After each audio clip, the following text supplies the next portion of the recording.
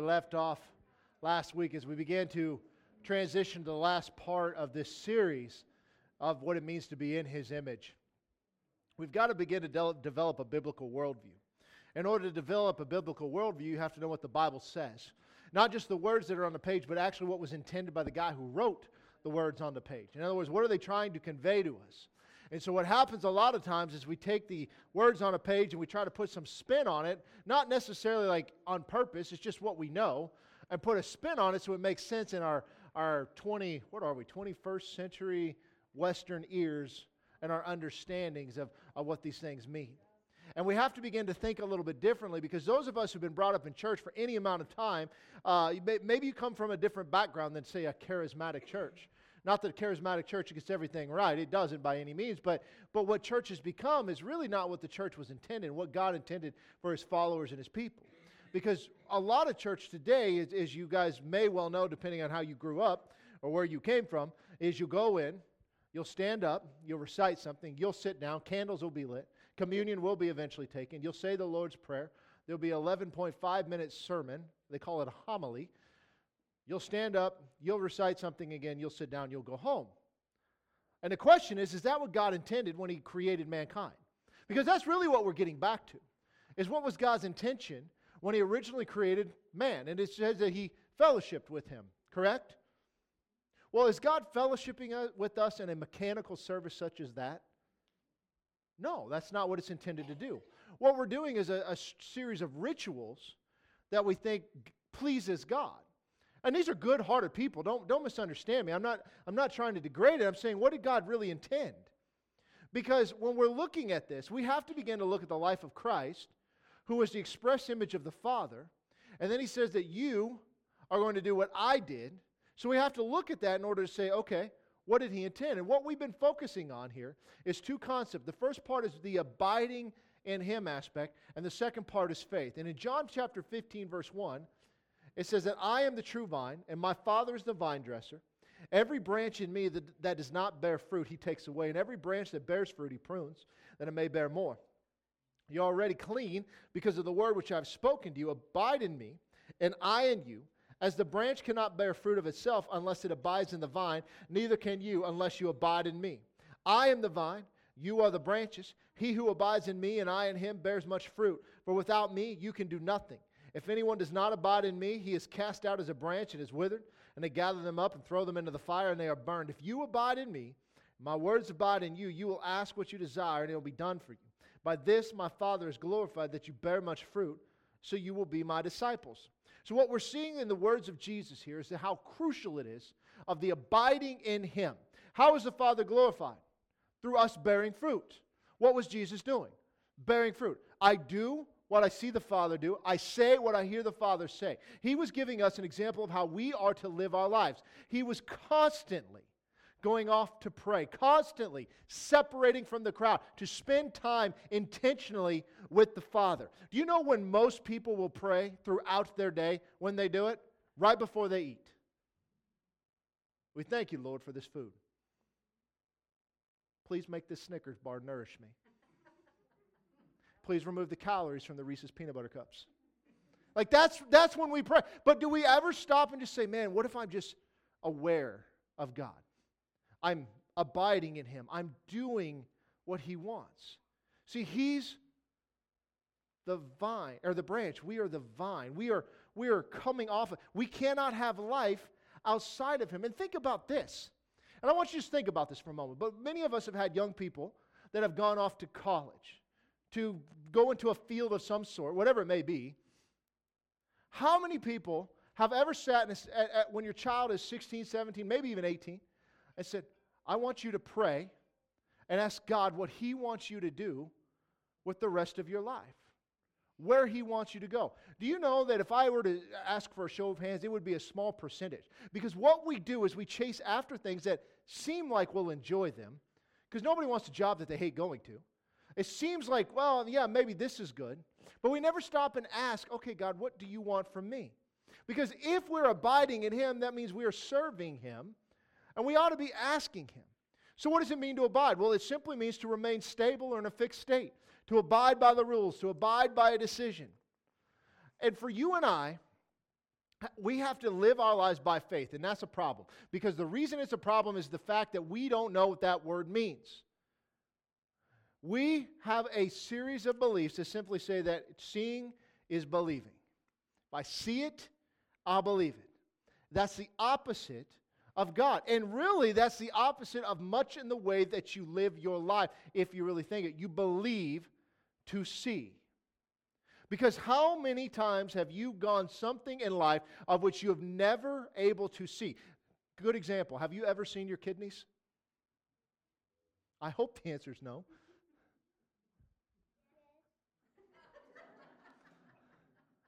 There's one in every crowd.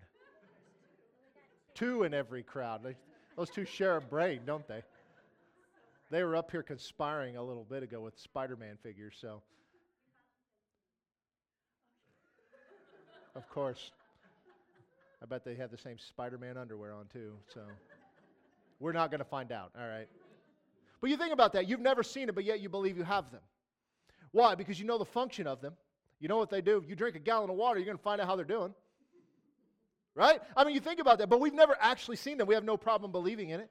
Now, I know that's silly, but really that is what it is. Do we see the effects of God? Of course.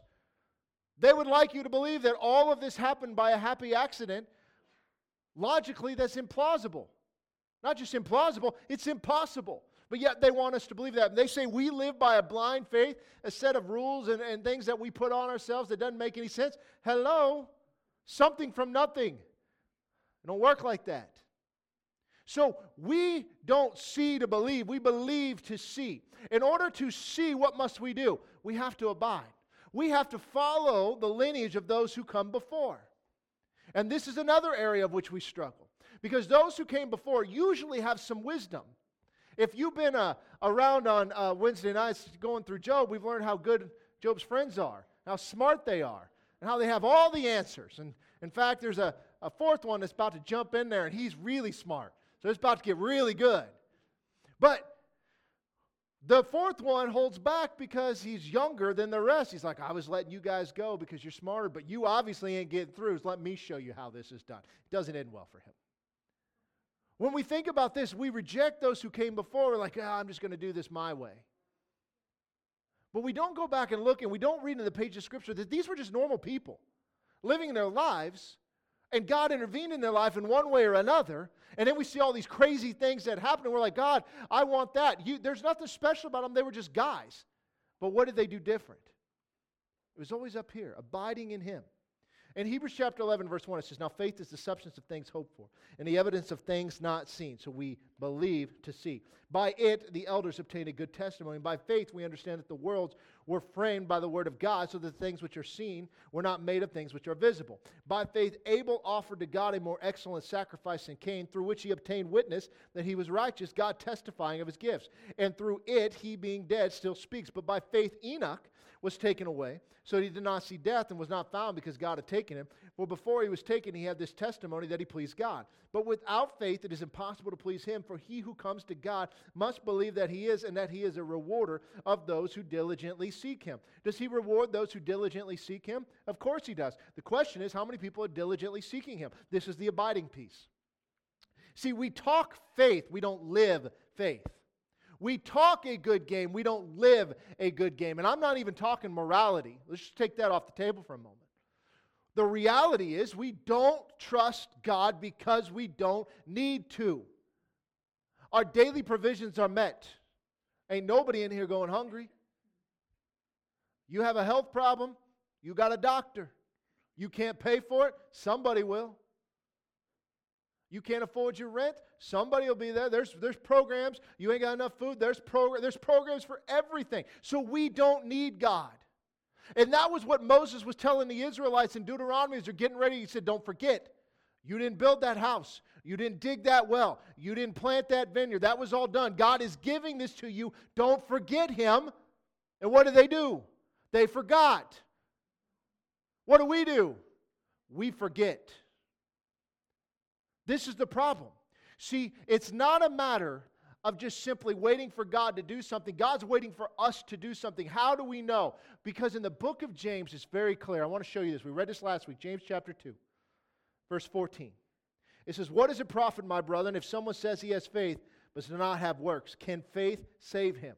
If a brother or sister is naked and destitute of daily food, and one of you says to him, depart in peace, be warmed and filled, but you do not give them things which are needed for the body, what does it profit? Thus also by faith, or faith by itself, if it does not have works, is dead. Now, do you understand that? It is not saying you work for your salvation. It's saying as a result of your salvation, it's clearly demonstrated through what you do. Because if you have the love of Christ and you really do see a brother or a sister who is naked and destitute of daily food, a true believer will have no problem stepping in and helping. No problem. They won't just type on Facebook prayers. They'll actually pray. It says brother and sister. This is talking about brothers and sisters in the Lord, okay? This isn't just arbitrarily to everybody. You can do that if you want. But what I'm saying here is we demonstrate our faith. Our faith is demonstrated. But someone, verse 18, will say, you have faith and I have works. Show me your faith without your works, and I will show you my faith by my works. You believe that there is one God, you do well, even the demons believe and tremble. But do you want to know, O foolish man, that faith without works is dead? Now let's stop for a second. You have faith, I have works. Show me your faith without your works. I'll show you my faith by my works. So in other words, if I tell you I believe something, the works that I do, the things I do, the way I live my life will back that up. We just prayed for Jim to be healed and Chris to be healed. Why do we do that? Because we believe what the Word of God says. And we stand on that. So we have no problem doing it. Why do we take communion? Because we believe what the Word of God says. We stand by that, and therefore we do it. Why do we gather together? Because we believe what the Word of God says, we stand on that, and we do it. Why do we give money away, which is contrary to everything this world would tell you to do? Because we believe what the Word of God says, and we stand on it, therefore we do it. And we could go on and on and on. It's, I will show you my faith by my works. You will not have to ask where I stand on it, because you will know based on what I do. I use that illustration that if you put on a bulletproof vest and someone pulls a gun on you, if you have faith in the vest that it will stop the bullet, you are not worried. If you do not, you are worried. That's the difference. The difference is I have no problem believing what God said because He who promised is faithful. Therefore, I will stand on His word. And if for some reason the circumstances and the outcome do not match what I believe, then I begin to question, where am I, not God? Because I'm the moving target, not Him. Just like all of us, I have areas to grow too. And so when I get something wrong, I want to not get it wrong twice. I want to grow, I want to learn, I want to make sure I'm pressing into what God has. So, you have faith, I have works. Show me your faith without your works. I will show you my faith by my works. Let's go to verse 21. Was not Abraham our father justified by works when he offered Isaac his son on the altar? Do you see that faith was working together with his works? And by works faith was made perfect, and the scripture was fulfilled, which says, Abraham believed God, and it was accounted to him for righteousness, and he was called the friend of God. You see then that a man is justified by works and not by faith only. Likewise, was not Rahab the harlot also justified by works when she received the messengers and sent them out another way? For as the body without the spirit is dead, so faith without works is dead also. Now, we went through a couple of those and looked at why did Abraham do it? Because he knew that God was able to raise him up. Why did Rahab do it? How do we know that she believed? Because she'd heard of what happened with the Egyptians. She believed their word, and they hid where they told her to. And she was counted to her righteousness. In Hebrews chapter 11, we call this the hall of faith, right? You got by faith Abraham, by faith Enoch, by faith Isaac, by faith this person, that person. It goes on and on and on. Here's the question. It's a sampling of people who believed God, and as a result of their belief, they did something. They lived their lives in a certain way. But if we were to take members of this church and maybe some surrounding community and friends, and we were going to build a hall of faith, what would it look like? By faith, they talked a big game. They didn't live it out. If we really believe that the Lord is returning at any moment, then why are we so haphazard in our evangelism? Why are we not talking to people and developing relationships? Why are we not out there reaching the lost? If we really believe that any moment, why are we not reaching out to our family members? Why are we not doing these things? Because if Jesus returned today and the rapture actually took place and He took away all the Christians, where does that leave your family that you love? Not with you. Because we don't know what tomorrow brings. See, we live our lives to please us and not Him. So as we read in James 2, faith without works is dead. Put it this way, faith without works is talk. That's all it is. I'll give you an example of this. So when we went to Rhema, I had a friend of mine who played floor hockey. Okay, he was Canadian. Right, enough said. Yeah, he always had maple syrup on his hands. It was weird. Anyway, but one of the people there who was related to the founder of the school, I'll just put it that way, liked to play floor hockey. And he had the best stick. He had the best pads. He had the best helmet. I mean, he had the best of everything. He walked on the court and looked the part. The problem was, he might have been the worst floor hockey player to ever play the game. So he looked really good until it was time to put your money where your mouth is. And then he got picked last in gym class, apparently. That's the church. We portray ourselves as something that we're not living. I don't want to get hung up on that.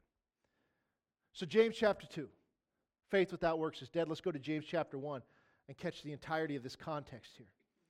I'm going to show you guys something today. We're talking about living by faith. We showed how Jesus lived by faith. We showed how a few of the Old Testament folks lived by faith. What about you and I? What about the New Testament? James chapter 1, verse 1. It says, James, a bondservant of God and the Lord Jesus Christ, to the 12 tribes which are scattered abroad, greetings. So who's he writing this to? 12 tribes. Okay? This is Israel.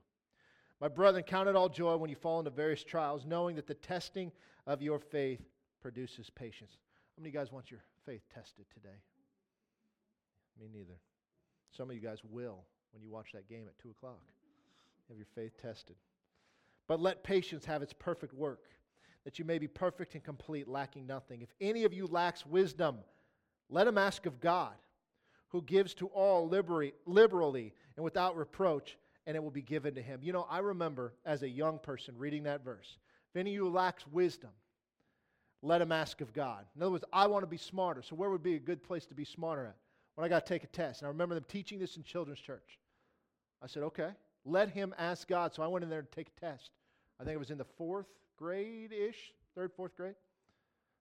I was a challenge for my children's church instructor. Be grateful you didn't have me. She is grateful. So she taught us this. I was like, all right. So I go in to take this test. I said, Lord,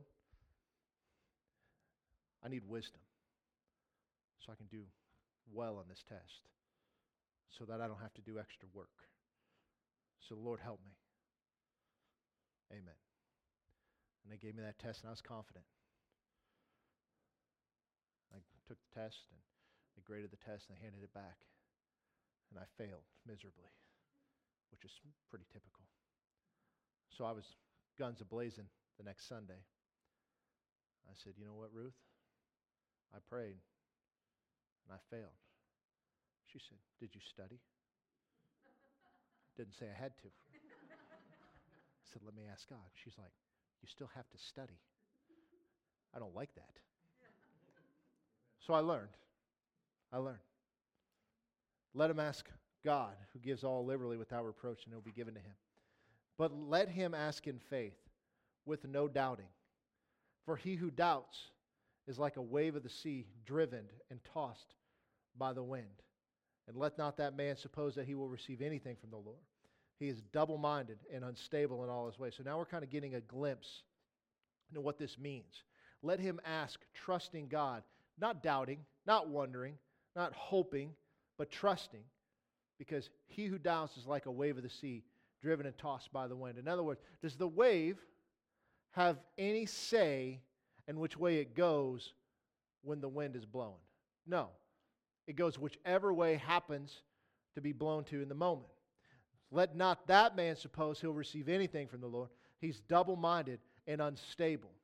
So in other words, if we our actions don't match our words, are we double-minded? Are we unstable? According to James, we are. Let's go on. Let the lowly brother glory in his exaltation, but the rich in his humiliation. Because as a flower of the field he will pass away, for no sooner has the sun risen with a burning heat than it withers in the grass. Its flowers falls, and its beautiful appearance perishes. So the rich man also will fade in his pursuits. Blessed is the man who endures temptation, for when he has been approved, he will receive the crown of life, which the Lord has promised to those who love him. Let no one say when he is tempted, I am tempted by God, for God cannot be tempted by evil, nor does he himself tempt anyone. But each one is tempted when he is drawn away by his own desires and enticed. Then, when desire has conceived, it gives birth to sin, and sin, when it is full grown, brings forth death. Do not be deceived, my beloved brethren. Every good gift and every perfect gift is from above and comes down from the Father of lights, with whom there is no variation or shadow of turning. Of his own will he brought us forth by the word of truth, that we might be a kind of firstfruits of his creatures. So we're talking about what faith does. Blessed is the man who endures temptation, because God has promised, and it will bring us through, and we will see what the Lord has promised. And let's go verse 19. So then, my beloved brethren, let every man be swift to hear, slow to speak, slow to wrath. For the wrath of man does not produce the righteousness of God. Therefore, lay aside all filthiness and overflow of wickedness, and receive with meekness the implanted word, which is able to save your souls. Be doers of the word, and not hearers only, deceiving yourselves. For if anyone is a hearer of the word, and not a doer, he is like a man observing his natural face in a mirror. He observes himself, goes away, and forgets what kind of man he was. But he who looks in the perfect law of liberty and continues in it, and is not a forgetful hearer, but a doer of the work, this one will be blessed in what he does. If anyone among you thinks he is religious, does not bridle his tongue, but he deceives his own heart, this one's religion is useless. Pure and undefiled religion before God and the Father is this: to visit orphans and widows in their trouble, and to keep oneself unspotted from the world. Why would you do that? Because you believe God's word. So in other words, to be a doer of the word and not simply a hearer means that you are doing what you say you believe. You're not just talking. You're not just looking the part. Your action match it. That you're ridiculously generous with the resources that God has provided. You're ridiculously generous with your time and those who maybe are unfortunate. You're ridiculously brokenhearted over the lost and those hurting, because so is God. You're ridiculously moved by God to lay hands on the sick, because you know that believers lay hands on the sick and they recover. You have no problem being obedient to God's word, because you're not just simply a hearer. You're not just simply a talker. You are living your life abiding in Him to the fullness of all that He has. Do you guys see the difference? This is the difference. The guys that we read about in the New Testament, we're like, God, I just want to see Him move like that. I want to see things like that. You know what you don't see is the time spent with God individually, where their life revolved around the work of the Lord and the life of the Lord and doing what God wanted, instead of seeking their own desire. You know, those fishermen before Jesus picked them probably lived an okay life. And you know what the privilege they got as a result? Gruesome death.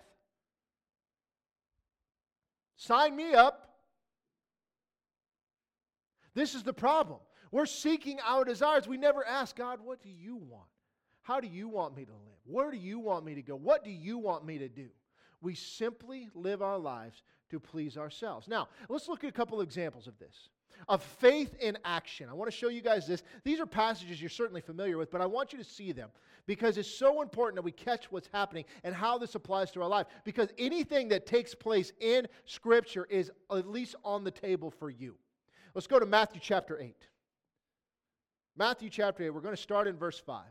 It's a story of a centurion. You guys know what that is. Now Jesus, verse 5, had entered Capernaum. A centurion came to him, pleading with him, saying, Lord, my servant is lying at home, paralyzed, dreadfully tormented. Now, let's stop. A centurion is a Roman soldier, not a Jewish person. You need to know that. This is a man in charge of several hundred people, likely. Okay? He's a Roman soldier. His servant, not his family member, not his child, but somebody who works for him, paralyzed and dreadfully tormented. We don't know what the deal is. We assume something demonic is going on, but we don't really know. And Jesus said to him, I will come and heal him. And the centurion answered and said, Lord, I am not worthy that you should come under my roof, but only speak a word and my servant will be healed. Now stop. Why is he not worthy that should come under his roof? Because no Jew would go into a Roman soldier or any Gentile's house ever. It makes you unclean. They were to be separated. At least that's what the belief, and this guy knew it. Verse 9, for I also am a man under authority, having soldiers under me, and I say to this one, go, and he goes, and another come, and he comes, and to my servant, do this, and he does it. Don't you wish your children did that? When Jesus heard it, he marveled. A centurion, a Roman soldier, made Jesus marvel. Said to those who followed, assuredly I say to you, I have not found such great faith, not even in Israel. Should they have in Israel? Absolutely. That's who he was sent to. But here it takes. He doesn't say that about anybody else. He marveled at the belief that this man had. I say to you that many will come from the east and west and sit down with Abraham, Isaac, and Jacob in the kingdom of heaven. But the sons of the kingdom will be cast out into outer darkness. There will be weeping and gnashing of teeth. And Jesus said to the centurion, go your way. As you have believed, so let it be done for you. And his servant was healed that same hour. That man went out of his way to seek the one who could bring hope and healing to his servant, a Roman soldier. Let's look at another one. Mark chapter 4. Verse 35, on the same day when evening had come, he said to them, let us cross over to the other side. And when they had left the multitude, they took him along in the boat, and he was, and other little boats were also with him. And a great windstorm arose, and the waves beat into the boat so that it was already filling, and he was in the stern asleep on a pillow. And they awoke him and said to him, Teacher, do you not care that we are perishing, that we are dying? And he arose and he rebuked the wind and said to the sea, Peace, be still. And the wind ceased, and there was a great calm. And he said to them, Why are you so fearful? How is it that you have no faith?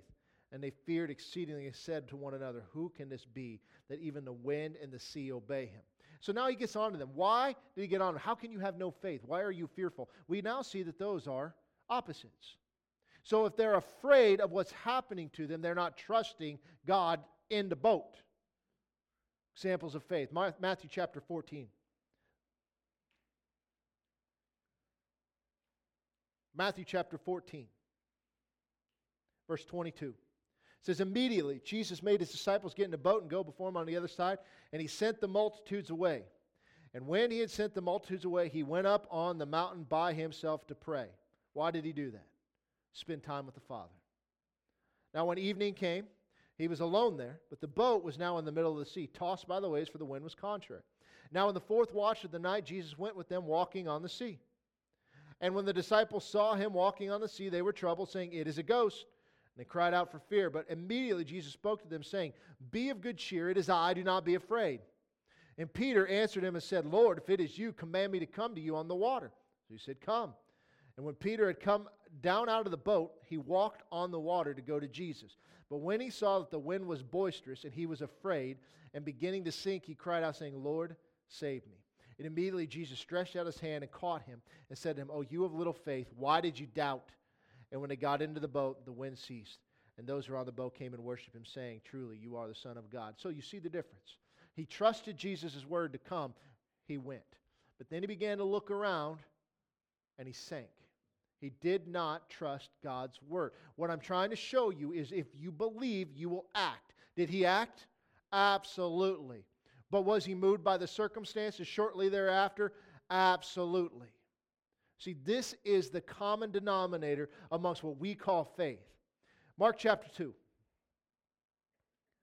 Another story that you guys are familiar with. Mark chapter 2, verse 1. It says, And again he entered Capernaum after some days, and it was heard that he was in the house. Immediately many gathered together, so that there was no longer room to receive them, not even near the door. And he preached the word to them. And then they came to him, bringing a paralytic who was carried by 4 men. And when they could not come near him because of the crowd, they uncovered the roof where he was. So when he had broken through, they let down the bed on which the paralytic was lying. And when Jesus saw their faith, he said to the paralytic, Son, your sins are forgiven. And some of the scribes were sitting there and reasoning in their hearts, Why does this man speak blasphemy like this? Who can forgive sins but God alone? But immediately when Jesus perceived in his spirit that they had reasoned this within themselves, he said to them, Why do you reason about these things in your heart? Which is easier to say to to the paralytic, your sins are forgiven you, or to say, arise, take up your bed and walk. But that you may know that the Son of Man has power on earth to forgive sins, he said to the paralytic, I say to you, arise, take up your bed, and go to your house. And immediately he arose, took up the bed, and went out in the presence of them all, and so that all were amazed and glorified God, saying, we never saw anything like this. Now, where's the faith and demonstration? They knew that if we get this man to Jesus, he'd walk. They knew it.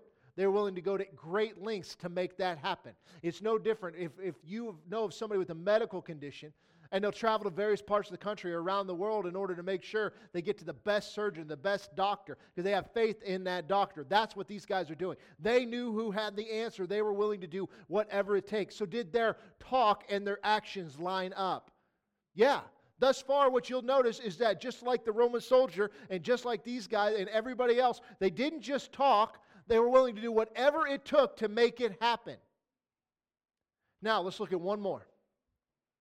We're going to start in Mark chapter 5. This is the story about the woman with the issue of blood, all of which we're familiar with. And I've taught on this before, but it's good to rehash some of this stuff because I want you to see something here.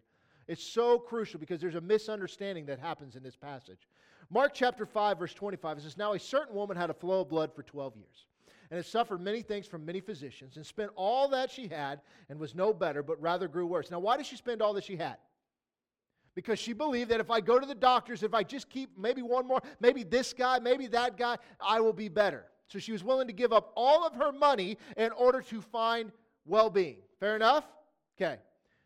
When she heard about Jesus, she came behind him in the crowd and touched his garment, for she said, if only I may touch his clothes, I shall be made well. Immediately the fountain of her blood was dried up, and she felt in her body that she was healed of the affliction. And Jesus, immediately knowing in himself that power had gone out of him, turned around to the crowd and said, who touched my clothes? His disciples said, you see the multitude thronging you, and you say, who touched me? And he looked around to see her who had done this thing, but the woman, fearing and trembling, knowing what had happened to her, came and fell down before him and told him the whole truth. And he said to her, daughter, your faith has made you well. Go in peace and be healed of your affliction. So he brings up her faith. Now, doesn't give us a lot of details other than she was willing. She said, if I may only touch his clothes, I'll be made well. And this has been taught incorrectly for generations because it's been taught in the fact that you just put your faith in anything and God will meet you where it's at. I'm going to show you that that's not the case here. But it's actually deeper than that. Luke gives us a little bit more information. Let's go to Luke chapter 8. Luke chapter 8, we're going to start in verse 41. Same story, a few different details. And behold, there came a man named Jairus. He was a ruler of the synagogue, and he fell down at Jesus' feet and begged him to come to his house. For he had an only daughter, about 12 years of age, and she was dying. But as he went, the multitude thronged him. Here we go. Now a woman, having a flow of blood for 12 years, who had spent all her livelihood on physicians and could not be healed any, came from behind and touched the border of his garment. And immediately her flow of blood stopped. And Jesus said, who touched me?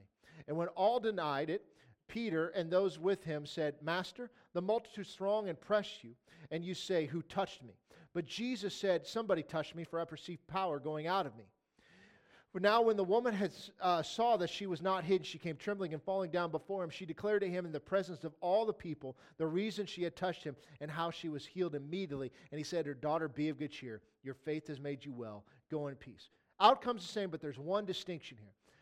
She touched the hem of his garment. Now, what does that mean? That means nothing to us. Okay? It's not the hem of the dress. Actually, what this is talking about here is talking about what we call a tzitzit. Okay? There were these tassels. There were these tassels that they would wear at the hem of the garment. This is a talit. It's a prayer shawl. Some of you guys are familiar with these. Okay? And a tzitzit is essentially this. They would wear two on each side. Sometimes you'll see people that will wear these on their hips nowadays. Usually they might be Messianic. There's a Hebrew roots movement that's been making this popular because they don't understand everything. But what this is a symbol of the Levitical law. And we'll see this in Numbers chapter 15. It says, verse 37, it says, again the Lord spoke to Moses, saying, speak to the children of Israel. Tell them to make tassels on the corners of their garments throughout their generation, and to put a blue thread in the tassels of the corners. And you shall have the tassel, and may look upon it, and remember all the commandments of the Lord, and do them, and that you may not follow the harlotry to which your own heart and your own eyes are inclined, and that you remember to do all my commandments, and be holy for your God. I am the Lord your God who brought you out of the land of Egypt to be your God. I am the Lord your God. So, That's what this is talking about. Now, this became later with these prayer shawls, these talits, but this would be something when you see David cutting off the hem of Saul and all of that, this would have been what it was talking about. So it was a commandment that they were to wear these, and certainly Jesus would have had these as the hem. So we know that she touched the hem of her garment. She knew that if she only does that, she would be made well. Now, what's so unique about these is there's 4 of them, as I said. And the term tzitzit, in case you want to know how to spell that, it's T-Z-I-Z-I-T. No, T-Z-I, T-Z-I-T. Zit. I don't know. Whatever. Anyway. But there's something called the gematria, which is a numerical system. Every Hebrew letter represents a number. And when you add up the tzitzit in Hebrew, whatever that word is, there'd be a lot of phlegm in it, I'm sure. It comes to 600. Okay? Now, you've got 8 individual strings with 5 knots. 8 plus 5 is what, Isaac? 13. Very good. Whew, I was sweating there for a minute. 13 plus 600 is what? 613. I took care of that one for you. How many Levitical laws were there? 613. That's what it was. Now, when we look at this, it means nothing to you and I. But there's something unique because of what the words mean when it talks about him. I've got this definition here. When you look at the Greek word, when it talks about him, it's the Greek word, I'm going to say this, napsidon, something like it sounds like a bad dinosaur. But it certainly will mean edge and him, and you can see that there. But what do you notice it keeps saying the big definition is? It's wings. Wings. Okay? Well, why does that matter? Why do we care? Well, the reason we care is because there's actually something unique that's going on here. There was a prophecy. Now, these people would have been familiar with the prophets because they would have read them in the synagogues all the time. And so, just like you and I, we have prophets today that we'll listen to. The school of the prophets were people studying prophecies, not being trained to be prophets, but studying prophecies. There's no difference here. There's a prophecy in Malachi chapter 4. It's in verse 2, it says, "But to you who fear my name, the Son of Righteousness shall arise." Now that is a messianic term, "with healing in his wings. And you should go out and grow fat like stalled calves." Now, when she read that prophecy, and knew of that prophecy, why did she go and touch the hem of his garment? Because there'd be healing in the hem of his garment when Messiah came. That means that she believed that he was Messiah and knew that when he came, I can find wellness there. And she was willing to do anything to get it. Flow of blood means she's unclean. Means she's not supposed to be in public. Means anybody who touched her would be unclean. There is a reason that Jewish men would never touch any women whatsoever, because if it was their monthly time or near it, that alone would make them unclean. She was willing to risk it all because she believed what the prophets had said and accepted that Jesus was the Messiah. Do you guys see that? That's what makes this so powerful. It's not just arbitrary, hey, if I just do this or whatever. It's literally believing what the prophets had said about Messiah.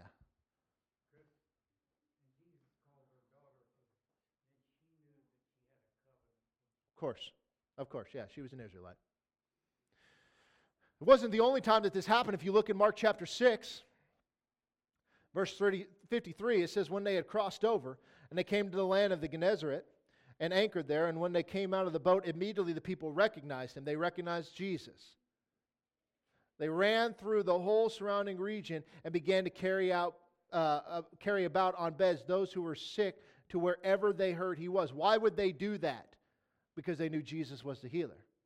Wherever he entered into villages, cities, and the country, they laid the sick in the marketplaces and begged him that they might just touch the hem of his garment. And as many as touched him were made well. It's not an isolated event.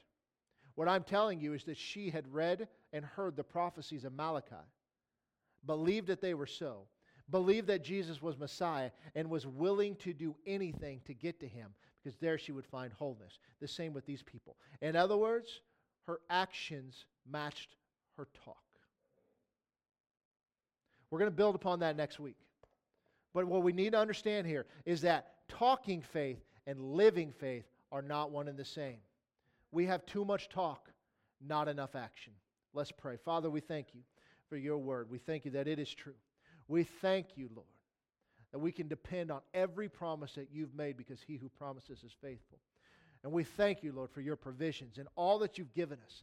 Lord, I thank you that we're ever growing in our understanding of you and our faith and our trust in you because you alone are all that matters. That we may abide in you and live our lives to the fullness in you and never take a moment for granted.